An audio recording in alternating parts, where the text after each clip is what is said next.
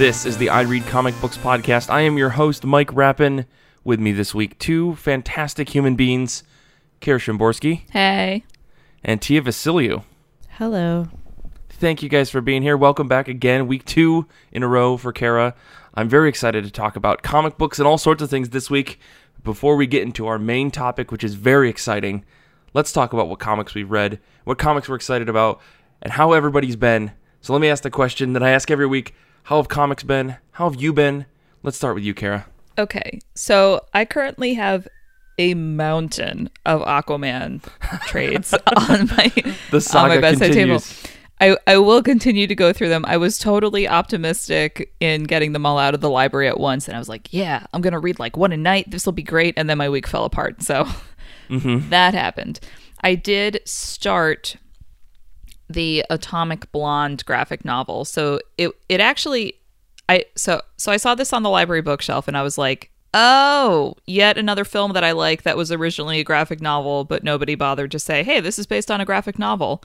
So the film Atomic Blonde from 2 years ago, starring Charlize Theron, was originally a graphic novel called The Coldest City, published by Oni, written by Anthony Johnston, illustrated by Sam Hart. And I really enjoy the film Atomic Blonde, mostly because the entire time I was watching it, I was like, why are we on Jason Bourne 20 or whatever when we could be having Charlize as a kick-ass action headliner? Like, someone please explain this to me.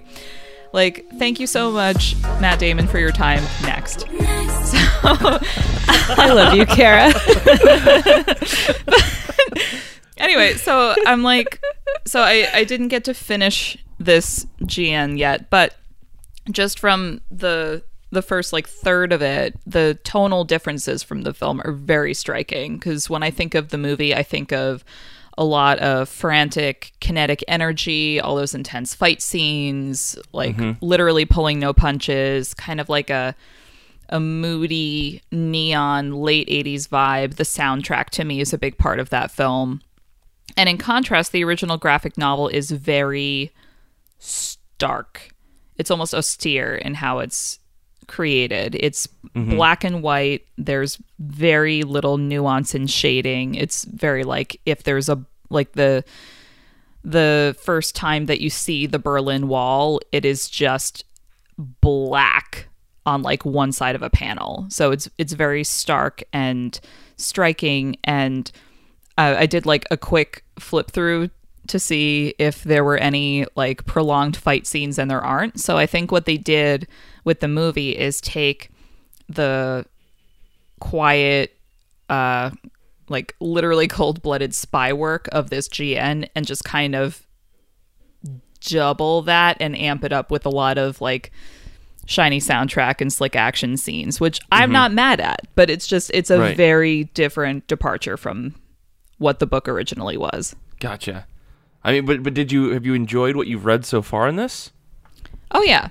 Yeah, I think there's a little bit more, because there's less of the visuals going on that you have in the film. I'm able to pay attention a little bit more to the dialogue and what the plot is actually addressing. There's this Gotcha. There's this one line kind of towards the beginning when our heroine arrives in Berlin and she meets her contact, and he says like, or he makes like a really sexist comment about how he doesn't want to take orders from a woman, and she like just shoots right back, well, that explains why you've been in Berlin for 10 years. And it took me a minute. I'm like, oh, he didn't like the idea of working for Margaret Thatcher, so he ran away to Berlin to play with the Soviets for 10 years. I get it. Okay.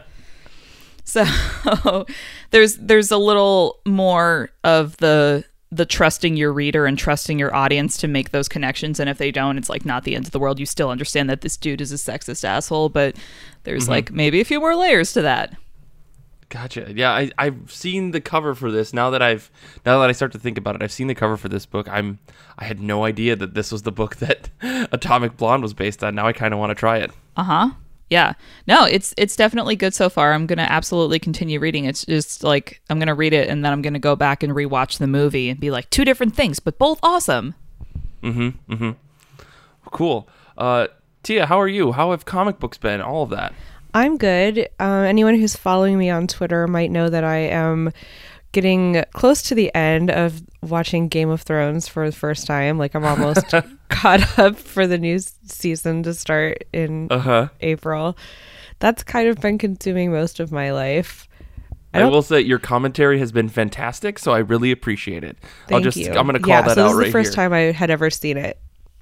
Mm-hmm. I've always resisted watching it because I just find a lot of the execution of it really distasteful. Sure. In terms of the like graphic violence and rape and all of that. But there was a reason why I needed to watch it that I won't get into. I didn't need to watch the whole thing, but at a certain point I was like, all right, I'm into it. Like, I really like the story. The storytelling has its flaws, which I comment on Twitter about a lot. But anyway, yeah, so I've been deeply embroiled in all nerdy things. I mean, the last couple of San Diego Comic-Cons, I feel like Game of Thrones was everywhere. Or I guess the last one was more Westworld. I don't know. Anyway, it's something I now have seen, so I've joined the rest of you. Right. Do you have a house that you like to side with? You know, most people watch the show and they pick a house that they're kind of into. Do you have a house that you prefer over all of the others? You know, I don't know, because I really I more have people than houses. Okay. Because not everyone you know what I mean? Like Yeah. Yeah. I guess this isn't like Harry Potter. It's not as easy as Harry Potter by a long shot. I my new favorite is Lyanna Mormont for sure. Oh, totally. Okay. Yeah, like I just love this little 10-year-old girl being like, "Excuse me, old men, but fuck you." Yes. Okay. So now I know where you are exactly in the show, and that's great. Yeah. The Tyrells are great. I feel really bad for everything that's gone down with them, and I really you know. I'm disappointed that Olenna and Tywin didn't hook up and hate fuck at least once, but oh well. There's fan fiction for that. Can't have everything.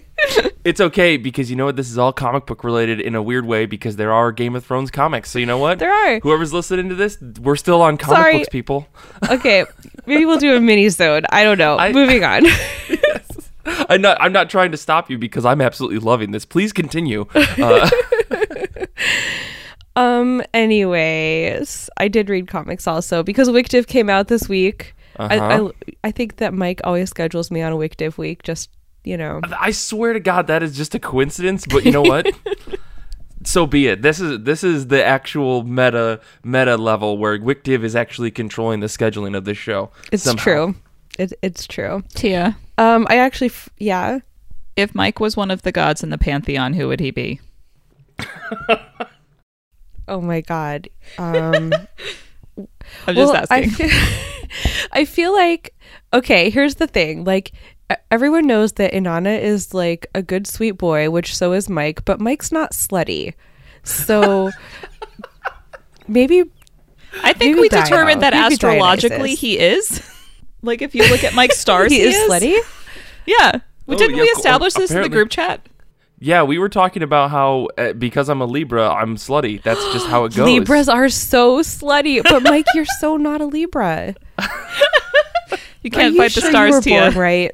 I absolutely. I mean, I'm late. I'm late in the Libra game, so like very close to the edge of the Libra game. What's the cusp there? What's maybe you were 8 meant. Days. Maybe you were meant days. to be the next one though. I don't. What comes after Libra? That's the thing. Kara, you want me to Google it? You're the expert. I'm not. I just have memes online. I know, me too. I mean, I just know that I'm such a Scorpio that it's actually a cliche, and it's like kind of sad. No, it's great. Yeah, Scorpio is the really next entertaining. one. So. Oh, you're definitely not a Scorpio. Right. They're also kind of slutty. But like.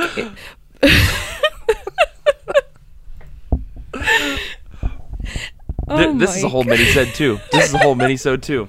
You know, we'll do Zodiac's on Hogwarts house alignments. I mean, I know we really should get back to the focus of the show. We really probably should, which is that you're a Dionysus, not an Inanna, because you're not slutty enough to be an Inanna. But here's what's great though. Next week is the annual episode, And the annual episode doesn't have a topic. We're just talking about the last year. And I Great. think this is a thing. We need to bring this up. Okay. We need to cast everyone into their Harry Potter houses as well as match them with their signs and have a full discussion. So that's what we're Okay. doing next week, folks. Sounds good. All right. Anyways, All back right. to week 2. The public Back to needs to Wicked. know.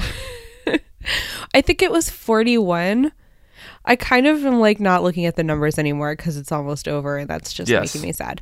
I Anyway, but I will say that this was the first issue in a while where I was like, oh, maybe everything will be okay. Interesting. I won't say anymore because it's like lots of big spoiler things and you just need to read it. Okay. The book that I really want to talk about that I read is called La Voz de Mayo, Mayo, like as an acronym for something that it's an organization that the writer's great grandfather started. So this is a book that was on Kickstarter, and I think actually Top Cow is gonna publish it.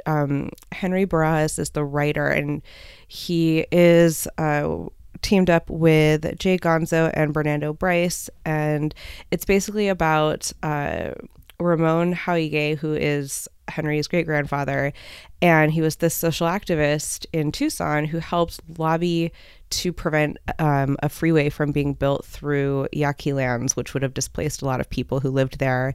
And he ends up like, you know, creating this organization that just kind of like does community service and helps people. And so the story in the comic is kind of like Henry has done all this research about his great grandfather, and kind of it's sparked by this sort of current political climate and how his great grandfather is still really involved in all this kind of activism. And so it has this sort of personal sort of it's a personal story, but I also think that it's just such a really it's like a kind of real life superhero story in a way too. And the artwork is done in this kind of like 1930s WPA mural style, which is so perfect for it because it kind of grounds it in this historic art tradition that valorizes public work and public heroes. And so it just kind of like fits the theme of the story really, really well and is really good for setting the tone. There are a couple of panels that just are so exquisite. There's a very tight color palette that I like. It's and so yeah, there are certain panels where I just feel like, oh my god, that could be a print. There's like an establishing shot on one page of an elementary school, and the color work is just stunning. Like, so it's a great story, but also just every page is so beautiful. There's a 9-panel grid that also is just like they're really well composed. And then in the back there's newspaper clippings and pictures, so you kind of get more of a sense that this is like a real life person. But it's a nice, I think comics is such a neat medium. I know that some people don't love like biographical comics, but I actually really enjoy them. I think that it is something that we associate with heroics, and so it's a way where you could like heroicize a person who, but also the story is about you know, Ramon's family and friends and how the heroic things that he did kind of come from this really personal place, and he just it happens one step at a time. You know, you don't like set out to do something grand necessarily. You just kind of tackle the obstacle in your path, and then you go on to the next one and on to the next one, and then before you know it, you've made this significant contribution to your community, you know. And that's kind of how like real life heroes work. So Definitely. it's really great, and I think the next one comes out in March, so keep an eye out for it. I was just looking at the Kickstarter page. Holy cow, that art is fantastic. Just the previews that they have on the Kickstarter page. I want to check this out for sure. This looks beautiful. Yeah, it's really good and really well researched story, because from what I understood, like Henry had to kind of go back and do some research on this. It didn't sound like, you know, his grandfather necessarily was like, I was, telling all of these stories, it sounds like he was a little humble about it and not necessarily like thinking of himself as a hero in this way. And then it was only later that Henry realized like, oh wow, all of these things like happened, and he wanted to tell the story. So that's awesome. For me this week, I read a handful of things, mostly collections and whatever backlog stuff. I've been really, really trying to read through all of my backlog stuff on top of my weekly books, which means some weeks I'm ahead on my weekly books, some weeks I'm behind. But nonetheless, I'm really trying to get through this massive bookshelf that I have that I've been collecting for many, many years, and it's starting to become annoying. But anyways, I read Giant Days Volume 8. This is a more recent book. John Allison, Max Sarin, Liz Fleming. I don't really have much to say about this because right now we're very deep into the story of everything. This volume is a major turning point for the story, which I really appreciate. Like 30 plus issues, and I didn't feel like this book needed a turning point, and yet we got one, and I'm very satisfied with how it ended. So if you're not reading Giant Days, get on that because it's great. Otherwise, I read this book for a book club that I run at my office called Lucky Penny. This is by Ananth Hirsch and with art by Yuko Oda, and the summary that I wrote was whimsy, bad luck, a cat, dating, D&D, a child who runs a laundromat but acts like he's 55 years old. That's what Lucky Penny is about. There's a woman, her name is Penny, and she kind of just has bad luck with everything. And so she's trying to make her way through life after a series of unfortunate events, and she meets a guy, it kind of works, and it's just a very nice slice of life, a little bit greater than real life story. It reminds me of a good version of Scott Pilgrim, if that makes any sense. This book is super cute. It was like the pick-me-up that I really needed during the blistering cold of New York winter. There's no snow here. It's just harsh, evil, bitter, cold wind. And this is a nice book to just sit down and read in a sitting. It's all black and white. It was originally published online and then collected by Oni Press after a series of a very, very long story that goes into the background of that. But if you're interested, I would say check out Lucky Penny. I think right now it's on sale digitally, like everywhere, half off. But otherwise, it makes a very, very beautiful book to put on your bookshelf because it's printed on very high quality paper, which makes the book actually thicker than it should be. It's like thicker than your regular Marvel or DC trade. And instead, it's like a 200 pages that looks like it's a 300-page book. And it's very well done from beginning to end. Ananth Hirsch and Yuko Oda are fantastic creators. They do a lot of really cool online stuff that gets collected, like JohnnyWander.com is their website. Right now they're doing this series called Barbarous. They've also done a book called Our Cats Are More Famous Than Us, which is all about an Instagram account that kind of got out of control. And they've done a bunch of other things. One of my favorite books that I read, I think last year, was a book called Buzz by Ananth Hirsch wrote it, and Tess Stone drew it. And it's about what if spelling bees were like Yu-Gi-Oh matches, where the more powerful and long and complicated the word was, the more powerful the spell was that you were casting. It's the most insane book you could ever read. So if you get a chance, you should read Lucky Penny. It's very cute. It's very fun. It's like a nice offbeat kind of book that'll maybe lift your spirits a little bit because it's a very nice, cute book. But that's me. So let's move on to books that are coming out this upcoming week. Comic books are being released on January 23rd, 2019. What are you both excited for this week? Let's start with you, Tia. Well, I know it's not Halloween anymore, but I always love good horror anthology. And it looks like for Marvel's 80th anniversary, they're kind of going back to their roots. They weren't always known for superheroes. They used to do a lot of like horror and different pulp genres comics because that's what comics were 80 years ago. So right. Crypt of Shadows is going to come out. Al Ewing is writing it with it's like a bunch of short stories with different artists for each story. I love Al Ewing, and so I love horror, and this seems like a cool thing to pick up and get me through the long year until Halloween comes again. That's cool. The cover for this book looks terrifying, so that's a good start. I almost wish that they would have like an audiobook version, because I feel like Al Ewing would be such a great narrator for like horror short stories. Oh yeah, he's got that really deep British voice. Yeah. That's great. Cool. Well, Kara, what are you excited for this week? I'm keeping in with Tia's Halloween theme. Okay. And it's all thanks to you, Mike, because you brought this farcical sounding book to my attention. Blossoms 666 from Archie Comics, specifically from the Archie horror imprint.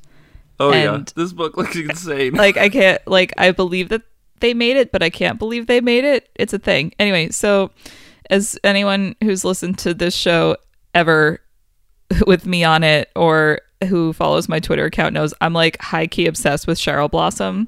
She's like, for those of you who aren't familiar with Archie Comics, think Veronica Lodge, but make her richer and make her a redhead. And that's Cheryl. And Cheryl has a twin brother, Jason. And in recent years in Archie Comics, they've done like, in their horror imprint at least, they've given them like a weird twincesty vibe. And so I can only imagine that's how this book was spawned. So Blossom 666, the premise is one of them is the Antichrist. And I was like, oh, we're going there? Okay. I love it. I love it so much. So that's on my list. Oh, man, this book. I mean, and the cover for this book looks gorgeous. Like, all the Archie horror books get, like, the best treatment in the world. I don't know who's making these decisions over at Archie, but they're doing a fantastic job with the horror line. I love it so much. Yeah, it's really it must be just the only, you're saying like, oh, I don't know who's making these decisions. I'm like, I don't know. The devil's making a pretty strong case over there, just getting edgier and edgier with saying, let's do a book about the Antichrist. I'm like, is that you, Satan? I mean, with Chilling Adventures, I mean, somehow the Archie brand is doing very well with the horror stuff. It's uncanny. I think once they decided, we're doing this, they were like, let's do this. Mm-hmm. And they just really leaned into it. Maybe they realized that, like, okay, yeah, there's some horror in some of the stuff that Dark Horse does. Swamp Thing is horror, but I think they were like, no, we want, like, horror. Let's do that. So I guess they just kind of leaned into it. But Definitely. Speaking of catchy synopses, Mike, I see in your notes for your pick this week that was part of the draw. So why don't you tell us about that? Yeah, so putting things together, I didn't realize that we were all picking horror books this week. I'm picking Uncanny X-Men Annual #1, and this is by Ed Brisson and Carlos Gomez. And the synopsis for the issue is simply Cyclops! ! And I simply want to die because they're bringing him back. And I don't know how to feel about that because he died very, very recently. And the cover for this book looks extremely sexier than I think Marvel intended. I want to just say, if you both get a chance, you should definitely jump onto Google, look up Uncanny X-Men Annual #1's cover. I'm looking. And let me know what you think. I'll wait. I'm looking, but in the meantime, Cyclops died? ? Yeah, there's a whole thing. Has he died before? I in my memory, I don't think he's died in like a quote unquote permanent way, but he has, I don't know, disappeared for a while.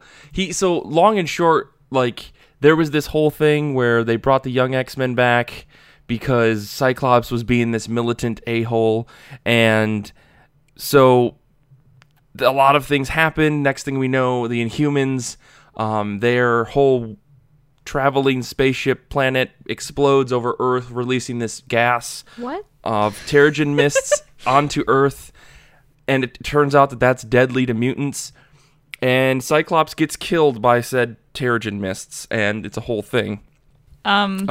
Spoilers, I'm sorry, Mike, for saying all of that. Yes. Mike, so for this cover I'm looking at, am I looking at the Cyborg-y cover? Yes. If you look at it, it's literally just Kara. Cyclops men just... Yes, it's just Cyclops crawling all over each other. Cyclops eye, however you'd say that. It's a whole thing. It's a Cyborg-y. Cyborg-y. And with that, we're going to take a break. See it. No, we will be back in a minute.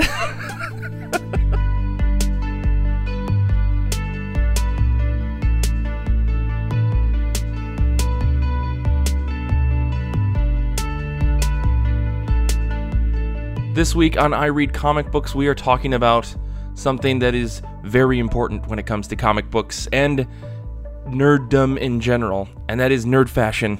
What does that mean?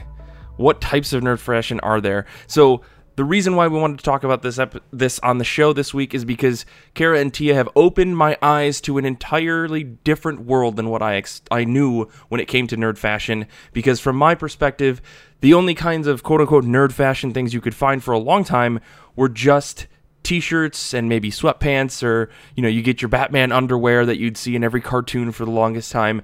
But that was it, and it seemed like it only appealed to people like me. Straight white dudes, for the most part.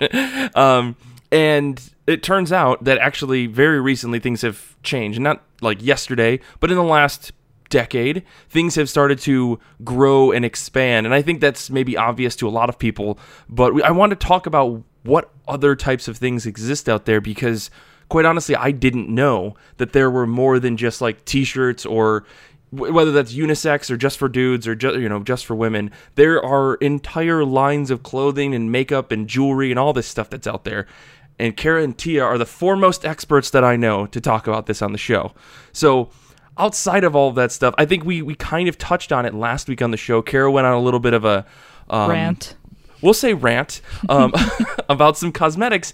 And I legitimately did not know that there was like Sharon Carter made specific makeup that you could buy. Like, there's definitely a lot Peggy more Carter, than Mike. this stuff. Or excuse me, sorry, Peggy Carter, one of the Carters.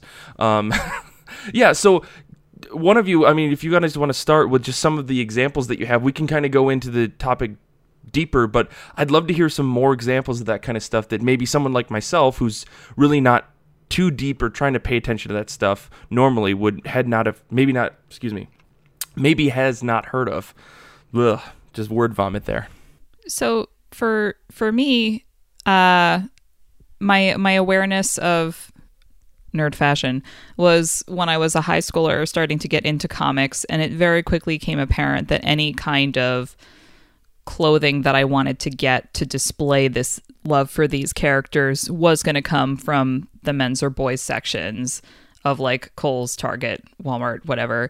And like even into college, my options were, you know, you get a very, very tight, the size is wrong for you t-shirt in the women's section that says like, looking for a super boyfriend. And or you could go to the dude section and get like a really cool distressed looking Flash logo. Oh my god, I wore that t-shirt into the ground.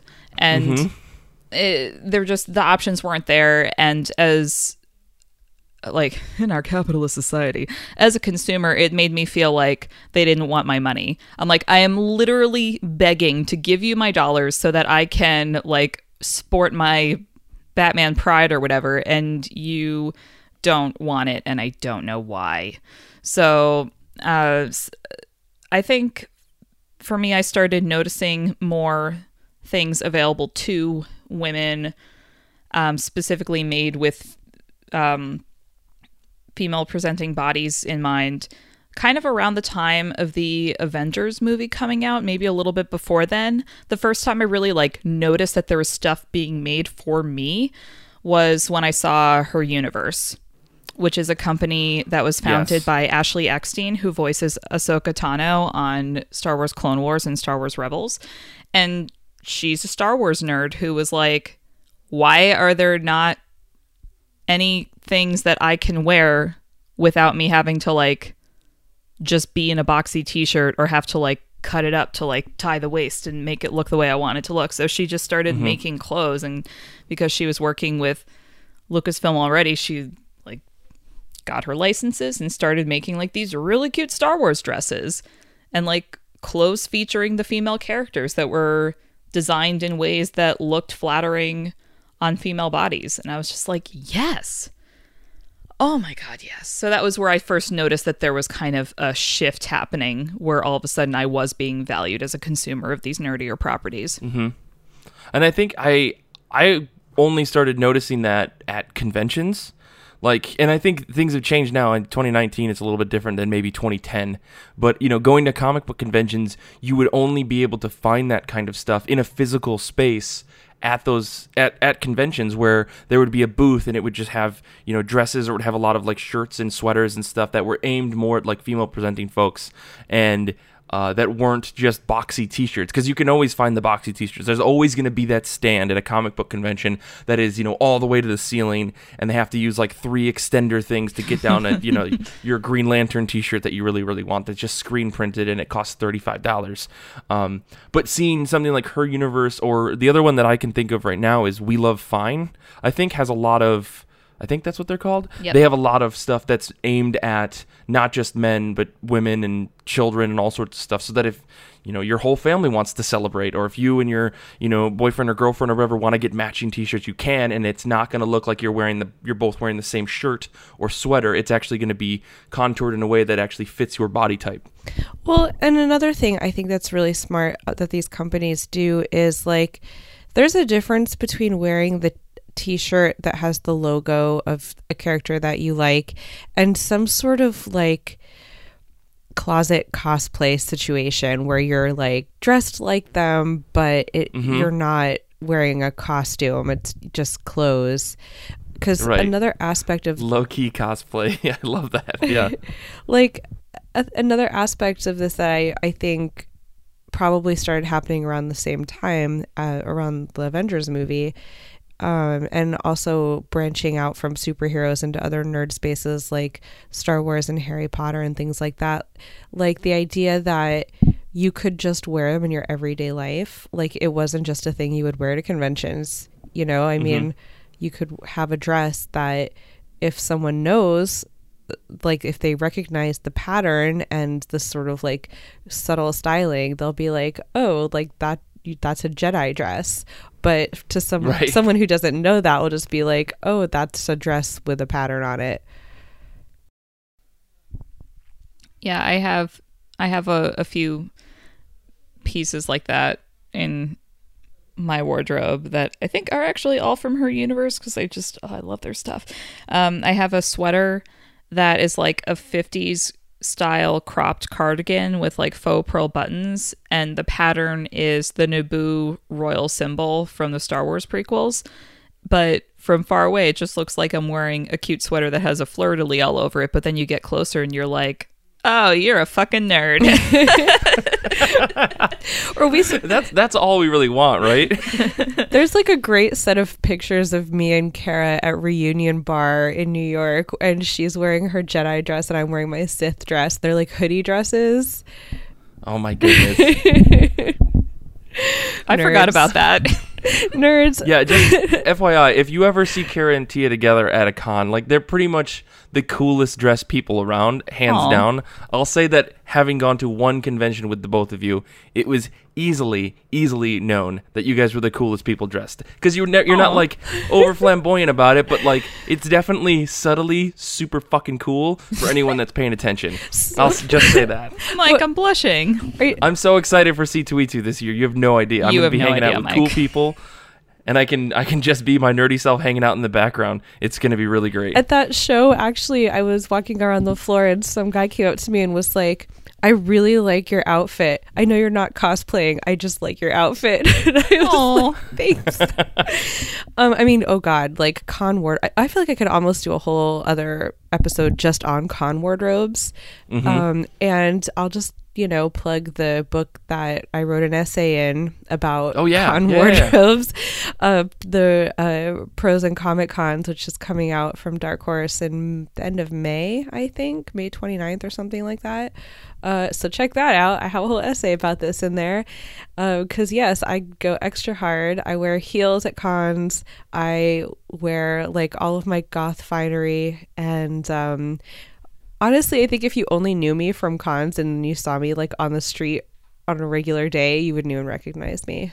But now you know what it's like to be a movie star. I mean, it's like you're wearing something different on the red carpet as opposed to going around the corner to the bodega to get your groceries for that morning.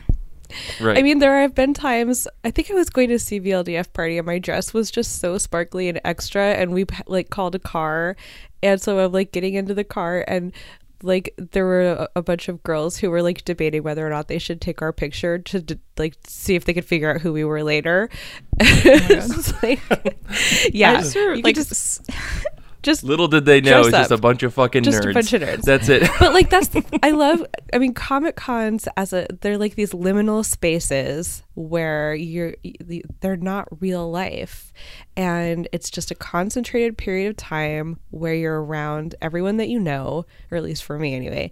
And like, so yeah, I basically I can't keep up any level of glam or like even, you know, presentable human being on the regular, but for 4 or 5 days I could just concentrate all of my attention and bring like, you know, I bring like 10 outfit changes a day to cons. I don't even give a fuck. Just like I do my makeup in the morning. I do a totally different set of makeup in the evening. Yep. Like after the So- power nap between stuff. I've got like to loop it back in. Yeah. So with this idea of wearing these types of outfits and wearing specific makeup, are you wearing like specific makeup that's like themed makeup, like the Peggy Carter like makeup that we were talking about last week? Because I know that these things exist, but I never in my mind would thought that there would be a specific set of makeup for that kind of stuff. Because in the past, like I bought Kelly, you know, like a makeup pad that was all of the colors of the Legend of Zelda like main character colors, and that was like, you know, blushes. I don't know enough about makeup to speak to it. All I know is that it was Probably like eyeshadow, something Mike. with makeup. It was probably eyeshadow. That's actually Like- right. ooh girl, we could talk about makeup all day long. I think we should Sure. start with nail wraps, because I Oh. think that was Oh. that was kind of where my awareness of nerd makeup began. So Okay. fun Okay. story. Kara and I Uh-huh. went to the New York City Ballet Spring Gala because, of course, we did. I forgot And about this. we both were wearing the Wicked and Divine nail wraps, which were really awesome. And so we're sitting at our seats, and then the theater lights go down, and surprise, the nail wraps glow in the dark. Oh and my so we goodness. had to sit on our hands for the whole show because the people So- around us were so mad. Nail Oh, wraps it's so great. for the people that maybe don't know, these are the things you like press onto your nails, right? They're like Or is this sticker something nail else? polish. They're kind of like a Okay. sticker. I only wear them at cons because my nails actually hate them. Mine like, do you imagine too. your nails need to breathe. And like I wear nail polish basically as many days out of the year as I can, but like I definitely have off weeks here and there because your nails just need to breathe. And fun fact, if you put a sticker on top of them, they really fucking hate that. So like once or twice a year for a convention, I will do a nerdy nail wrap because then it's a sticker. It's not going to chip. My manicure's not going to get messed up and I'm not going to fixate on it the whole time. So I do the nail mat wraps, and when I peel them off, some of my nail comes off too, but that's fine because the nails grow and then I'm ready for Yep. the next time. So I've been Beauty like, is pain, Mike. yeah, so I've been working through, I've got one more set of Wick Div wraps that I'll wear for C2E2, and they'll glow in the dark, and Tia will spit out her drink when she sees them. And but yeah, so like I'll do that. When it comes to just like regular con makeup, I like for myself developed a system where I do actually wear during the day the Besame Cosmetics 1946 inspired color Red Velvet, because that is the lipstick color that Haley Atwell wears as Agent Carter in the Agent Carter TV series. So of course I bought that.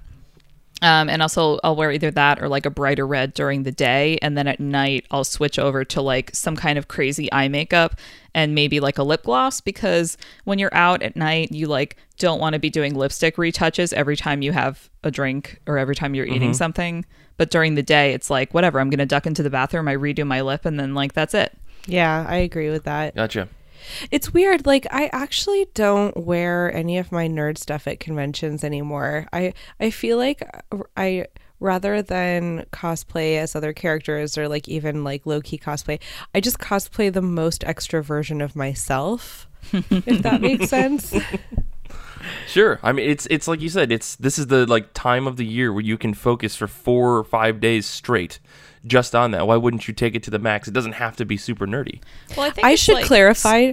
Yes. Oh, like we don't table. And I think that Oh, right. that's why we have the bandwidth to do this. People who table, there actually are some people who table and also go extra hard with their con wardrobe, and I think that they're witches, because I don't know what kind of sorcery. like Jen Bartel and Babs Tarr, like they always look fucking amazing. Oh my God. And Babs I'm just Tarr like, always looks how? airbrushed, and I'm Right? like, what did you do? Her outfits, I love all of her outfits. They're just, I don't know. It's like, and Jen Bartel too, and I feel like they often will coordinate it to like their prints that they're selling that year, and I'm just like, you guys are sorceresses. I don't know. For me, with the things that I'm wearing, it kind of depends on what nerdy clothing I have in my wardrobe at any one given moment. Like one year at New York Comic Con, not during the day, but at night, I really wanted to wear like a mini dress, but it's October in New York, so it's not exactly warm. But I had these really awesome Spider-Gwen leggings that were like multicolored and it had like the face and everything. So I wore those and with the mini dress. And then there was another year where I really wanted to wear a sparkly mini dress I had. So I wore that with like plainer leggings and my glow-in-the-dark Teenage Mutant Ninja Turtle Doc Martens with Leonardo on the side. I have pictures of you in that outfit. It was great. See, Kara is smarter than me because she finds ways to do this. I just suffer. I don't understand how you can wear heels. I say this as a person with wide feet. Like, I literally can't find heels that fit me. So I guess that's part of it. Is I'm just like, no, we're wearing flats. Years of ballet training. Right. That would do it. Yeah. I definitely, like, I'll do, like, my nerdy dresses during the day. I have so many Star Wars dresses. I have this one where Rey walking across the desert in Jakku is like, it's just printed on the fabric all the way down. I have a Han Solo like cosplay dress that actually just is one of the best fitting dresses I've ever worn. It's just like love you in that dress. It just hugs my curves in all the right ways. And I've got my like Jedi cosplay dress. And then I've got like some like nerdy t-shirts, but I kind of agree with Tia. I think I'm at a point where I don't always go like super overt with my nerdy wear when I'm at conventions. And I think it's like when I started going there more professionally, it became more of a, I'm here for my job.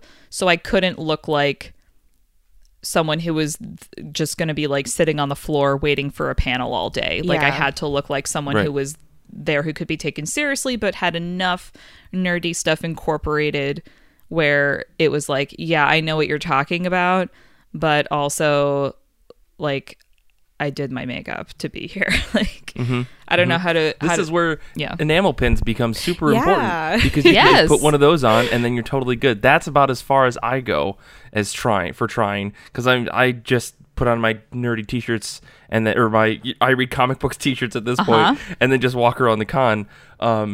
But I think there's like a bigger question here. And Tia, you wrote this in the notes, like, you know, why do people wear this stuff? Like, what's the big draw to say I really need to spend $100 on this $100, that's cheap. $250 on this Star-Lord jacket. Like, what's the big draw for people to get this kind of stuff? Is it just a massive obsession, or is it like a mix of like actual fashion versus also showing off your nerd cred? Because I know, like the Star-Lord jacket, for example, I've seen it. There's a company that makes it, and I cannot for the life of me remember what they're called. But they make like really, really nice Captain Marvel dresses, and I've seen like a lot of really cool bomber jackets that they make. It's like this weird expression of being able to show off your nerd cred, but also really looking good. So I've actually been thinking about this a lot because I'm actually doing a panel at Emerald City Comic Con about goth comics. And so, like, I've been thinking a lot about why people, like, why do goths dress the way they dress? You know, like, why do you pick a strong aesthetic and, like, really adhere to it and really sort of like broadcast your sensibilities. I think it's kind of the same deal. And I think that in most cases, it's basically that you're like just trying to sort of, it's like putting your beacon, you're like hanging your lamp out in front of your house to say like, hey, you know, come, I want you to recognize something in me and like identify with me so I can find my people. I think that that is for people who feel like they're part of a counterculture of some kind. And I think it's arguable that both goths and nerds are like not counterculture anymore. They're just regular culture. Sure. But that wasn't always the case. And I think that that's still in the DNA of those like aesthetics in some way. So like when you think about what makes someone goth or what draws someone to a certain thing, you could apply that also to nerd things too. And I think it's just an idea of like, you want to have your identity reaffirmed. And in order to do that, you need to find the other people who do your identity in a similar way or who understand it. And there's a theorist, I want to say it's Adorno and Horkheimer after Althusser, but my brain's broken today. I don't know. But there are actual like theorists who have written about this, and they call it like something hails to you, basically. Gotcha. And I think, you know, when you're at a comic convention, like finding those people is very, very easy. But I think the end goal is to be able to buy something at convention. I realized we started to kind of circle around this idea of conventions because I think that's the easiest place to find others who have similar interests, but also to get this type of stuff that you wouldn't normally be able to find. I mean, you can buy a lot of this stuff online, but the shipping can be outrageous in a lot of cases. And so actually attending a convention and saying, well, you know, I brought this money to spend, or, you know, you go to a convention with the idea of saying, I want to buy that kind of stuff, to then saying, yes, now I've got the bomber jacket. Now other people will recognize me. That totally makes sense. And I did, Kelly, bless her, she's fantastic, reminded me the name of that company I was thinking of before is The Hero Within. They do very, very nice clothes. It's very expensive, but it's also very, very nice. I feel like Hot Topic is the intersection of goth and nerd stuff, and there's a Hot Topic in every mall. So, you know, this doesn't just happen in convention spaces. I mean, like people, there's like bombsheller leggings too. That is another one where they do like nerd fashion prints on the leggings, and you can wear them just as regular clothes, just like out and about, or you could wear them as part of a cosplay, or if you're like me, you can wear them to the gym and be like, I'm a fucking superhero, watch me like hang upside down in my fucking leggings. But like it's not just stuff that you wear at conventions or as part of cosplay, but like these are also leggings that people just wear as part of their regular outfit to work, you know? So some of the stuff that Kara and I think are talking about, where it's like it's not quite a cosplay piece, I think people do feel more comfortable wearing it just in their everyday life now, as opposed to like 15 years ago. Yeah. I have a red leather jacket that I got at a sample sale for like $50, and it kind of like, I put it on and I'm like, oh, it's like a Star-Lord jacket, and it's not. It's from like, I think it's from like Ann Taylor or something that's like this super like, you think, oh, a 40-year-old woman shops there. But you know, it's just like, it reads as a Star-Lord jacket, so I actually wore it as like a casual Star-Lord cosplay. And it totally works because you don't need all the buckles and baubles. You're just like, at this point, you're like, oh, a red leather jacket. You're dressing like Star-Lord. Yeah. And it like makes you like feel kind of like the character for a few minutes, even if it's just like, that's the whole cosplay thing. You want to, something about that character appeals to you and you want to embody them. And so like the casual cosplay, or even like the Disney equivalent is Disney bounding, where the people like dressed like Disney characters, but they're not dressed like Disney characters to get around like the copyright rules when you're in the parks. And it's like the same thing. You want to emulate that character that you like. You want to look like them, even if it's not like I got every detail right. I totally forgot that Disney has that rule where you're not supposed to cosplay or like dress up. But Casual cosplay. What are they gonna do? I think that I you love that. like That's great. little kids can wear the outfits if they're the Disney branded ones. Oh, sure. Yeah. Sure. Yeah, they don't want them mixing up the adults with the actual actors. Yeah, makes sense. Mm-hmm. I do kind of love when someone's like, "Oh, you're cosplaying so and so character," and you're like, "No, this is just how I dress." Yeah. Um, I normally wear these Loki horns around. Leave me alone. No, but I That's have the- gotten that before. Like people have asked, "Are you cosplaying Death?" And I'm like, "No, this is just how I dress." I just got myself over the holidays. I got myself a new dress, and it's just like this. It's this just very simple, just green dress with like kind of like a drawstring waist, and it just falls very nicely. And I put it on, and my mom's like, "Oh, that's very nice.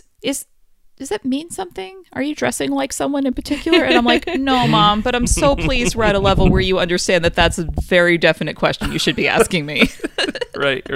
I mean, part of this conversation, I feel like, there's books like Wictive where, the characters are just cool. And so it's pretty easy to be like, I'm dressed like myself, but also dressed like Lucifer. What's up? I met a woman who I was like, "Oh my God, are you cosplaying Lucy?" And she's like, "No, but, yes."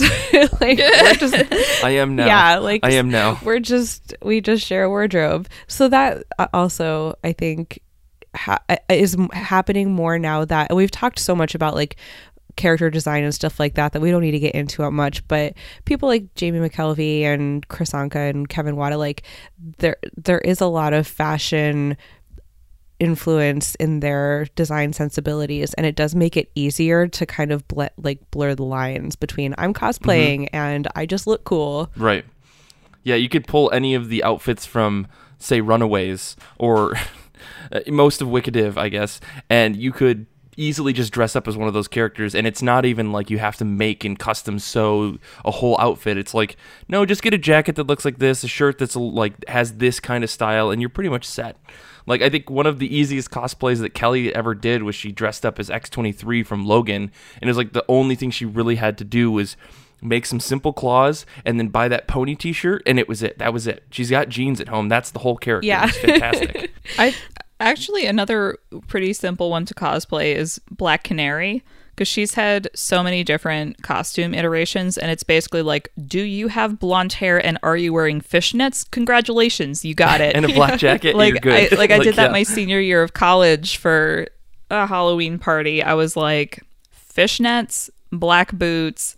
I had a ballet leotard that I put on, and then I put on my black leather jacket over that. And at the time, my hair was platinum blonde, so I just curled it. And I was like, what's up? I had all of the elements of this costume in my closet already. Right. And if you're still not ready to be like full on entire outfit, there's also really cool little touches like jewelry that you can get where you're just like, I love Captain Marvel so much, but I don't want to wear a bodysuit, so I'm just gonna wear this like necklace with the logo on it, and or like, I think that they sell non-compliant jewelry, if you're like not really ready to get a tattoo or whatever. I mean, there's it's interesting the ways that people find to incorporate these little things into their look, and I think it's partly because it's just like it's important. It's like a totem sometimes, Mm-hmm. Well, that's how I feel about the makeup. Like, I can wear all this nerdy makeup that I have every day if I want, and no one knows that it's nerdy makeup. I know, and that's the important part, because it makes me Right. feel like I am in control of my image, and like doing my makeup with this makeup that does have these nerdy associations is just like a way for me to remind myself of why I like this property. Or like if I'm doing a Disney princess thing, I'm just like, oh, it's just like I'm a Disney princess when I do my makeup with this Snow White stuff. Or like a company that I really like is called Storybook Cosmetics, and they're a small indie brand. They've like just started distributing some stuff at Ulta, and they recently got the Star Wars license. And the first thing they're going to be doing is makeup brushes that look like lightsabers. And I'm like, yes, I would love to pick up a lightsaber every morning as part of my morning routine. Like, that's genius. How did no one do this before? That's so cool. Yeah, and I But think also like it's kind of the same deal if you're like I save all my best most spectacular outfits and like really work hard at my look at conventions. It's just like it gives you something that is yours in a way. It's like it gives you something to look forward to. Like if putting on your Peggy Carter lipstick every day makes you feel good, then it's worth it. It does, and like people might say, who cares if it's Peggy Carter branded, but if you get something out of it, you know, or like planning a really crazy wardrobe for a long weekend, like that's something fun. It's fun to do that. You know what I mean? It's like you do get something out of it. As long as it serves you, it's fine. When it gets to a point where you feel obligated to do it, then maybe, I don't know, like Marie Kondo that shit. But like, yeah, I think that you do get something out of it, just like in your own personal way. Right. Yeah, I mean, it kind of goes back to what Tia was saying earlier about this is kind of tied into the identity that you want to present to the world. Mm-hmm. And I think that nerd fashion is a way for, it's kind of like the read a comic in public day concept, where you're choosing to say, yeah, I'm a nerd and being a nerd is awesome, and I'm giving myself some kind of visual signifier, so if other nerds want to interact with me, they can, kind of thing. Yeah. Like if you're wearing a Jane hat from Firefly, that's not a mistake. I know you love the show. Like I'm gonna come up and talk to you and be like, hey, I'm a leaf on the wind. But I also might wear one of those hats in the dead of winter because $10 says that's a really warm hat. Right. But like that's a choice. Like if someone doesn't know what it is, they're just going to be like, "Oh, that's a very bright hat." But if someone watched Firefly, they're going to be like, "Oh, a friend, let me talk to you." Or they'll, even if they don't like come up and talk to you, because sometimes that's weird looking at you, New York City, but it's still like it's nice to know that you're not alone. And even just like seeing someone wearing something that you identify with is enough for you to sometimes be like, aha, they get it. Okay, so one time I was wearing my Baphomet necklace that I got for my Baphomet cosplay, and I was wearing it on the subway because it's a great necklace.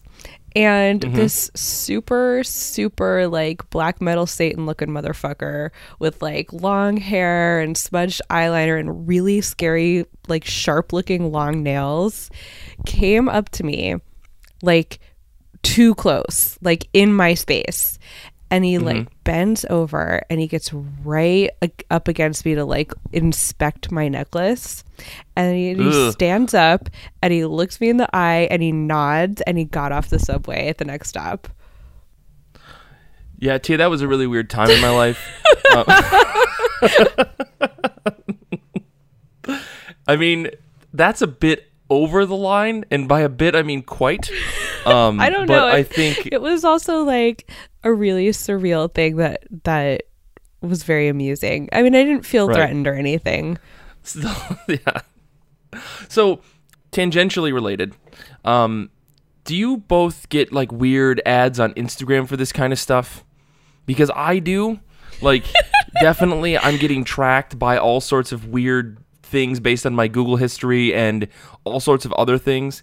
And so I keep getting ads for like, hey, why don't you spend $9,000 on this Thanos ring that looks like it's got all of the Power Stones in it and it looks like a Super Bowl ring? And I'm like, why do you want that? Why would anybody want that?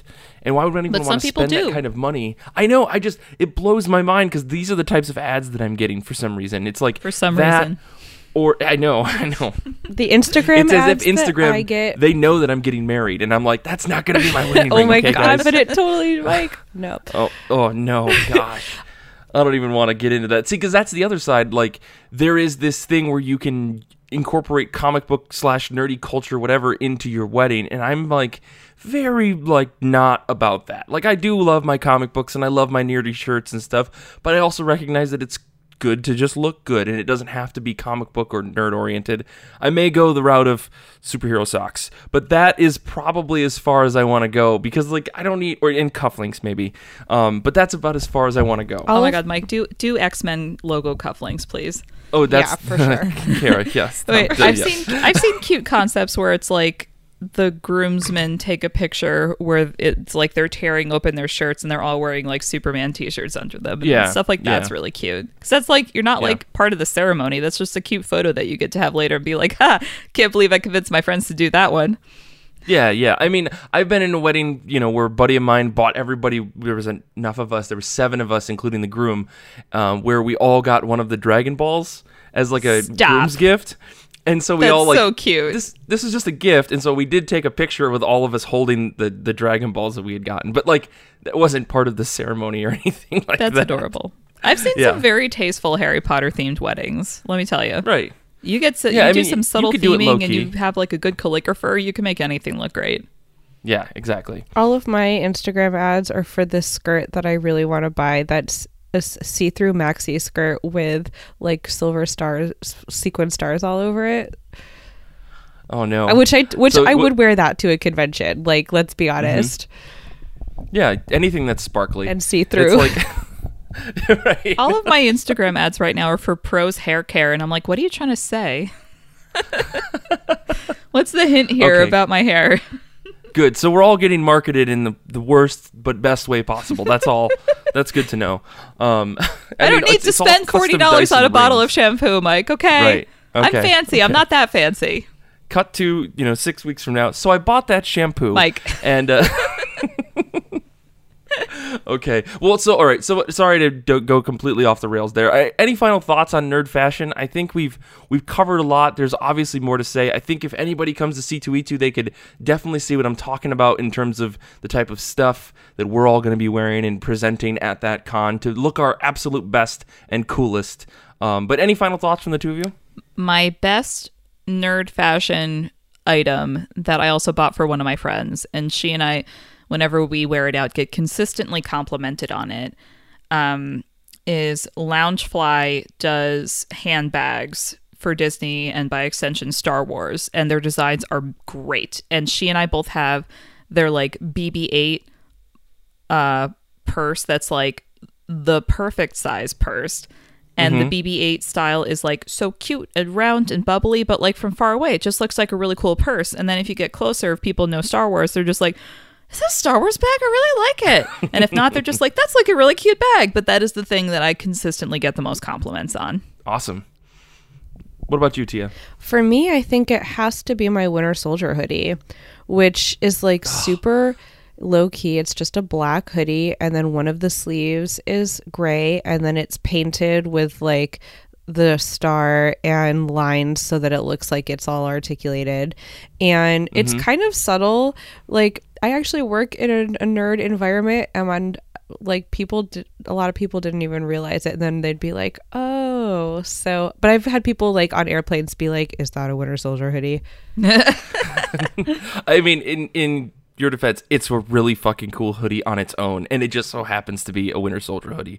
I will say I'm very jealous of it. Tia, you reminded me. I was on a flight, oh my God, this was like last month maybe, and I was wearing my Rachel Antonoff for Betty and Veronica, like Betty and Veronica jacket, which like the back is covered with all these B&V patches, and it's super cute, and I started adding my pins to the front. Anyways, so I'm wearing this thing, and I'm in line to get onto the flight, and this dude behind me who is like, not to stereotype, but he looked like the least nerdy possible person ever. Sure. And he was just like, oh, Betty and Veronica? I used to read those comics all the time. And I was like, you did? It was just, he like would not shut up about how cool it was that I was wearing a Betty and Veronica jacket. And I'm just like, just let me get on this plane. But it was like, that's the kind of thing I'm talking about. You kind of like draw people out of the woodwork by wearing stuff like that. Yeah, definitely. I I only ever get complimented on the pins that I put on my head or on my hat. Sorry, But they're cute on my pins, and head. also how Jughead of you. I know. Well, here's the thing. Uh-huh. In all of my searching at comic conventions, I cannot for the life of me find just a plain gray Jughead beanie that doesn't have any branding on it. It just has the 2 little pins on it. I know at one point, Mike, they have Archie them on the Archie did sell website. it. Well, I know, but they have so here's the thing I'm gonna about find this. this I for you, looked at Mike. them at a comic convention, and they have a huge, like, massive, annoying, itchy patch on them that you can't get No. around, and I hate it. And I almost bought one at New York City Comic Con, but it had a huge Betty and Veronica patch on it. Oh, Not that I yeah. don't like Betty and Veronica, but like, I'm looking for a specific aesthetic here with this We beanie. can find a way to remove that patch, Mike. I'm just saying. You can be Okay. creative here. If I can find one at C2E2, that's what I'm buying one. That's just all that I want in my life because I wear beanies. Yeah. And I just want a Jughead beanie. That's Yeah. it. Anyways, we're out of tape completely. So we got to wrap this up. You can follow us all on Twitter. You can follow Tia at Portrait of Madame X the French way. You can follow Kara on Twitter at Kara S. Zam. You can follow me at Mike Rappin, and you can follow the show at IRCB Podcast, where we post, share comic book news, art, sass, and more. I started an Instagram account for our site. You can go, it's instagram.com/IRCB podcast as well. You can check out our Goodreads group for weekly threads, comic discussions, and a lot of nice people. And our website is ircbpodcast.com, and that includes our pronunciation guide for those creator names where you look at it and you're like, and also our merchandise. Please rate the show, subscribe, tell your friends, share the show with everyone you love. If you haven't, please do. It really helps us out. You can also email us with your comments, questions, jokes, thoughts, etc. at ircb@destroythesybe.org. And you could subscribe to our Patreon, patreon.com/IRCB podcast, for exclusive audio and articles, early access to the top of my pile posts, and lots more. Infinity Shred is the best band in the universe. They do all the music for our show. We really appreciate that they let us use their music. Xander is a very nice, friendly individual. He gives the best high fives and quite honestly gives great hugs. He also edits the show. I want to say thank you to Kara and Tia for being on the show. Thank you to everyone who reaches out to us. All of the insane amount of people who have been just pinging us nonstop and harassing me. I honestly love it. So keep doing it. I really appreciate it. I'm talking to you, Joe, who's just been giving me shit for the last 3 days. I appreciate you. And until next time, comics are good, and so are you.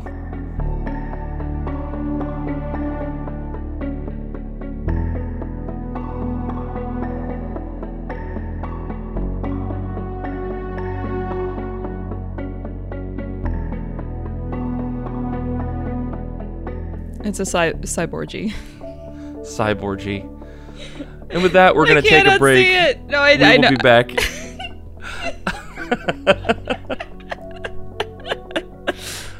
Oh boy.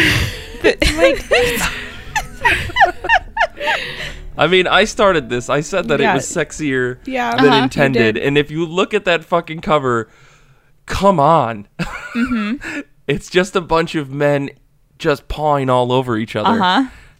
Come on. I'm so proud of you, Mike. We've ruined you. I know. Nothing is innocent now. Well, here's the thing. Here's the thing about this. So I know the X-Men fandom. I follow and talk to enough people who are big in the X-Men fandom, and they talk to the writers. Like, there's this like a degree and a half of separation between me and the actual X-Men writers now, given like the couple of people that I know, or have been talking to quite prevalently about X-Men online, and they're all fully aware of like the fandom's obsession with like making everyone into this, like you do with fandoms where everyone's getting shipped with everybody. And so covers like this come out and I'm like, that's definitely intended. There's no way that was just a coincidence, right? So yeah, that's all I can think of now. That's all I can see with the X-Men books. Especially when Chris Anka was doing covers for Rogue and Gambit, I'm like, they know what's happening here. Yeah, I you can't- only hire Chris Anka when you want sex to ooze from the image. Exactly. And like, it's not even like the Rogue and Gambit covers were like extremely sexy, but there were two that were like, oh boy. And that's what they're selling on the front cover. It's not a variant, it's the regular covers. So What Hey. series was this again? this was Rogue and Gambit. I mean, hey, you know what? If you want to just get into and understand where I'm coming from, read that series. Kelly Thompson totally just nailed it. I just want to say, I Google searched Rogue and Gambit, and the first hit is a sci-fi article that is titled "X-Men: Rogue and Gambit's Greatest X-Rated Romantic Moments." No, Kara, your Google search is broken. No, it's not. Do it. Google knows what you're about. Shut up, Mike. Rogue. If I just search Rogue and Gambit, you're saying? Yeah. Oops. Is this Ring of Fire a book? Oh no, wait, sci-fi.com. Oh my god. I'm telling you, you're literally proving your own point regarding like people know what they're getting into when they get into the X-Men. Mm-hmm. Oh, I mean, especially between these two, this forbidden love. There's a clarifying storyline note. There's a clarifying note, a paragraph into the article that says, "We said they were X-rated because they're X-Men, not because it's porn. Sorry." Boo. They fucking got us. They got us with the You clickbait. got me with clickbait, but also, like, whoever decided to go with that pun, I feel that. No, scroll down. There is a moment that says too much intimacy, and there's a page out of a book that is racy. Oh. Just racy. Oh, I'm still at the date night section. There's a lot of this. Yeah. One last kiss at the end of the world? Oh, okay. Uh-huh. All right, I see why you like this series, Mike. This is what I'm saying. I see why you ship them. Rogue and Gambit are it's perfect because he's a piece of like shit who thinks he can get with any woman, and Rogue is like, you literally can't get with me. She's literally untouchable. I will kill you. Yeah, she's literally untouchable. It is the trashiest romance novel premise that you could ever think of, which is why I read that fucking Rogue book that you told me to read. Uh-huh. And Rogue Touch. I get it now. Where she falls in love with the time-traveling alien and takes care of his son at the end. Oh my god, Kara, don't even remind me about what happened. I'm so proud of you for reading that. I read it from beginning to end. I think I read it in 3 sittings, and I remember the last one was the longest because I was like, "Oh, now I've just got to get through this." There was just so much like just jumping the shark over and over and over in that story. Ugh. Anyways, okay. Oh, I got to the sexy page, and I have to wonder: is not being able to touch her Gambit's like? Is that his kink? Like he gets turned on by the idea that he can't touch her. You know, I'm so sorry. mean, My parents are probably listening to this. I love you, Mom and Dad. No, we're in the break. We're definitely in the break. Xander can cut this however he wants. Bonus material at the end. That might be what he's into. I don't know. We've never explored that side of him. He definitely has made allusions to being like enjoying being tied up. I can definitely say that. Well, now you're definitely getting the segment cut, Mike. I know. Yeah. Anyways, I'm gonna go get some water. Because I'm thirsty, and we can. Yeah, I know you're thirsty, Mike. I'll be back in a second.